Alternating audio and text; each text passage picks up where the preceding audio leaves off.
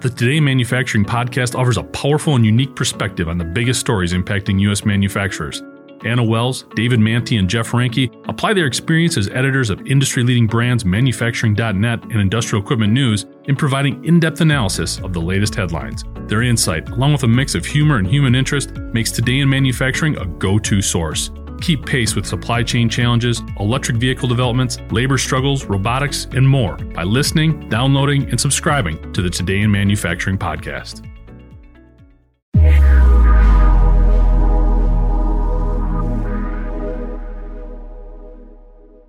I'm Nolan Beilstein, and welcome to another episode of Gen Z in Manufacturing, a podcast where I talk with young workers about their jobs in the manufacturing industry and what they look for from an employer.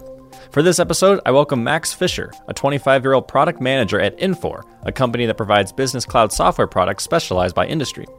Fisher began working for Infor in 2021 after graduating from Furman and Clemson. While in college, Fisher collected 3 bachelor's degrees, 2 master's degrees, and won an ACC championship as a member of the Clemson Tigers men's soccer team. Fisher has held 3 roles at Infor and currently manages Infor's newly launched enterprise automation solution and innovation showcase program. In this role, Fisher combines his technical, organizational, communication, and business skills to bring a product to market and grow the Infor OS business. Before we hear from Fisher, please make sure to like and share this episode of Gen Z in Manufacturing. If you are a member of Gen Z and would like to discuss your experience in the manufacturing industry, please contact me, Nolan Beilstein, at nolan@ien.com.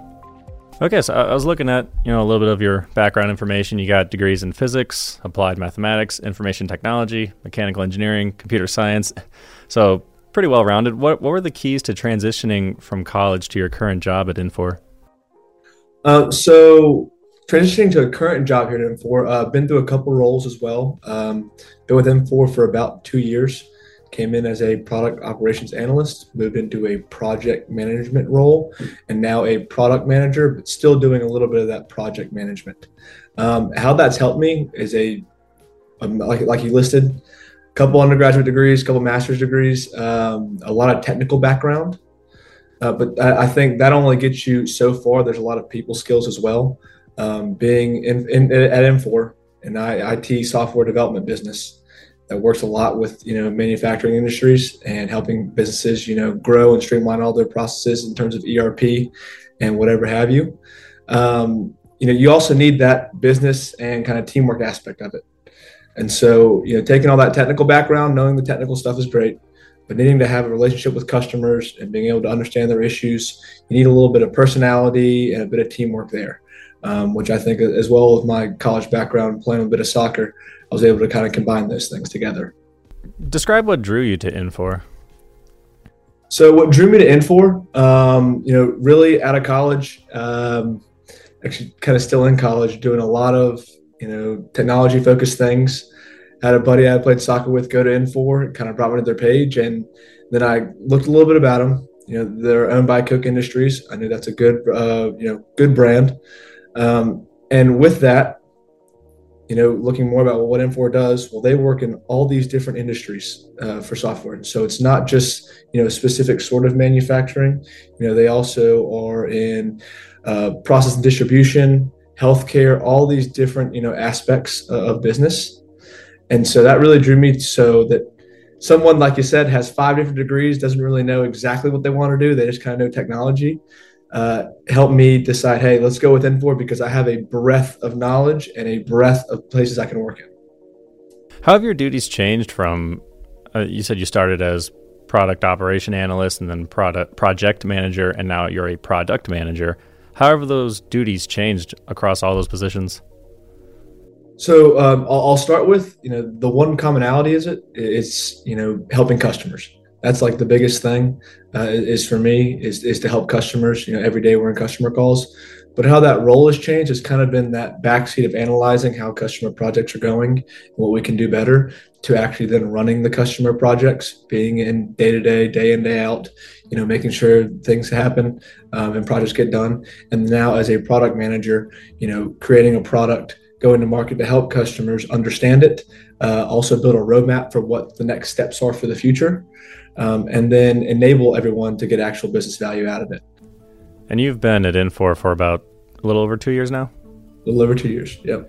So that's 3 roles in about 2 years. Did it ever feel overwhelming or too much for someone in their younger 20s doing all of this and having all these responsibilities? Oh, 100%. Getting out of college and just getting a job in general, having a little money in your pocket, the last thing you want to do is sometimes sit down, maybe on a Friday afternoon, whenever it hits about 5 o'clock, and finish whatever you're working on. You want to go do something else with your friends. But again, a lot of discipline, and doing what's required and getting these things done help a lot in the future. I think keeping a strict during the week, waking up early, getting your job done really helps. Weekends and maybe some afternoons where you can go and enjoy yourself. So, you talked a little bit about how your position contributes to the manufacturing industry, but could you expand a little more on what exactly that you do helps profit the manufacturing industry? Yeah, 100%. So, Infor as a business, historically has been around ERP. And so that's how a manufacturing, customer would manage all their supplies. That's getting all of their resources in. That could be on the HR side. It could be on actual, physical inventory, how to manage that inventory, and how to send it out, process it and send it out to whoever's going to distribute for them. And so all that requires systems, right? And how are those systems going to talk to each other? And so where I fit in is in the Infor.OS layer, which is how all those systems integrate all together. And then what can you do with all the data? And so say you've got, as a business, 3 or 4 different systems. You got a CRM for your customers. You've got your main ERP, tracking all your vendors, all your supplies, and maybe you have some third-party data, maybe an IoT sensor in your in one of your warehouses, right, or one of your shop floors. And so all that data needs to talk to each other. And so going into helping customers connect with that data. And so it's all in one place instead of having to go to 6 different screens with 6 different logins. And then that's kind of the basics. And then it goes to what can we do further? How can we forecast better? How can we, score these different vendors and find the next best vendor that we can work with to get our supplies, maybe better quality, maybe better on time, maybe for a cheaper cost. And so I really work into, once that's all data together, how can we take that to the next level and help maybe automate some processes or predict some things? It's very high level, but that's sort of the general buckets we put them in. And at your current role, I know you told me that you manage the Innovation Showcase program, and you do that alongside other college graduates, recent college graduates. How often are you conversing with other Gen Z aged workers compared to working with some of your older coworkers? So as part of the Infor.OS team, I help manage our interns program. We do it every single year, and we look to bring in 6 to 8. And so I'm usually one of their points of contact. It's good to have people younger than me as well, working in manufacturing. But then my team, direct team, we've got 3 recent college graduates that I talk with every single day. They are project managers for a lot of these Innovation Showcase projects. If you want to know more on that, it's out on YouTube. But that's usually kind of how it goes. It's more my team of the younger folk, and we try to blend in as best we can. Do you find it easier to work with people your own age? It's a give and a take. Yes, in terms of communication styles, we like to communicate the same, use the same slang, all are on the same, social medias. And so it's all pretty easy to communicate with. But the other aspect, it's not as, easy, is that, some experience is needed and some knowledge in the field. And so having some of those older colleagues able to mentor us and kind of guide us to, what is being done, that will challenge those things. But having that guidance and having some people that are older and more experienced, I should say, not just older, really help us, me and my team, progress in our careers. You mentioned that sometimes lingos can get mixed up and different ways of communicating. So for the older and younger workers that are having a hard time communicating with each other, what kind of advice would you give to them to bridge that generational gap?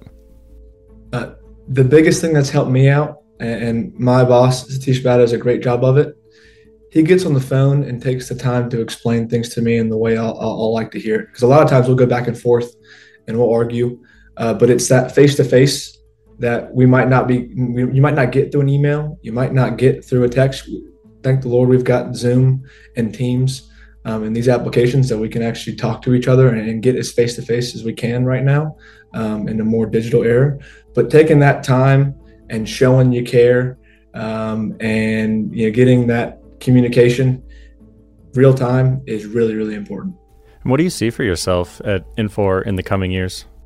The cliche would be just up and up, just titles. But really for me, it's more about helping more customers, being able to spread out what my team does as part of Innovation Showcases out to a much wider audience at Infor. And you may not have been exposed to this at your current workplace, or maybe you have, and maybe hear stories about some of your friends who've gone into similar careers, but have you ever seen any tension or heard of any tension between older generations in the workplace and younger generations regarding work ethic or how to carry out a task? I would say yes, in some aspects, no in some aspects. Again, there's the whole, we're very digital driven now, so you can't physically see somebody working and you can't physically see the effort they're putting in, as well as you can't physically be in the room or have someone looking over your shoulder to say, oh, hey, not want to do that, might want to try it this way. So I don't think there's much difference in that work ethic, but I think our perception of it has changed a little bit. For example, maybe you see somebody that's away on their computer. That does not mean that they're not working. I do a lot of things now as a Gen Z, and I've got it here right at my desk with my iPad. And so I might be away from my computer. And so instead of someone seeing me at my desk or seeing me online as part of like a Teams or or Slack, I might be out in my living room doing research on my own iPad. So it's more about that perception of if you're working hard or not. I think everyone else is working their butts off. And do you work remotely? I do work remotely, and I travel. I'm based in Nashville, Tennessee, and I travel into our office in Alpharetta, Georgia, roughly once or twice a month. Do you prefer the remote work option, and do you get the sense that other Gen Z aged people also think that way? So I can see where working remote is ideal because you can travel wherever you want, work wherever you want. But I do get sometimes that competitive itch. That's why I try to get in office as much as I can, try to get to a customer site as much as I can. Because if I see someone else working hard, that's going to push myself to work even harder. Do I enjoy it? It's got its perks, but also I do like that camaraderie you get in an office. So I think maybe a blend would be the best for me. But for right now, I do enjoy what I'm doing at the moment. What advice do you have for employers in the software development or manufacturing industry that would help them attract and keep Gen Z workers? Well, the number one, money is the big driver there. But in terms of, just being a good employer would be showing passion, showing care. A big thing I try to live by is show up. And so if you've got someone showing up for you and, taking the time out of their day to talk to somebody and not just shoot an email or shoot a text, I think that's a big step forward. And finally, how can Gen Z contribute, in your opinion, to innovation in software development that potentially older generations hadn't considered? The big one is ask questions. Having a generation, kind of the first generation really, to grow up with a cell phone in their hand and being, exposed to a technology all their lives, looking at maybe a business process that's been around for 25, 30 years, ask that question. Wait, why do we do this? Why don't we do this?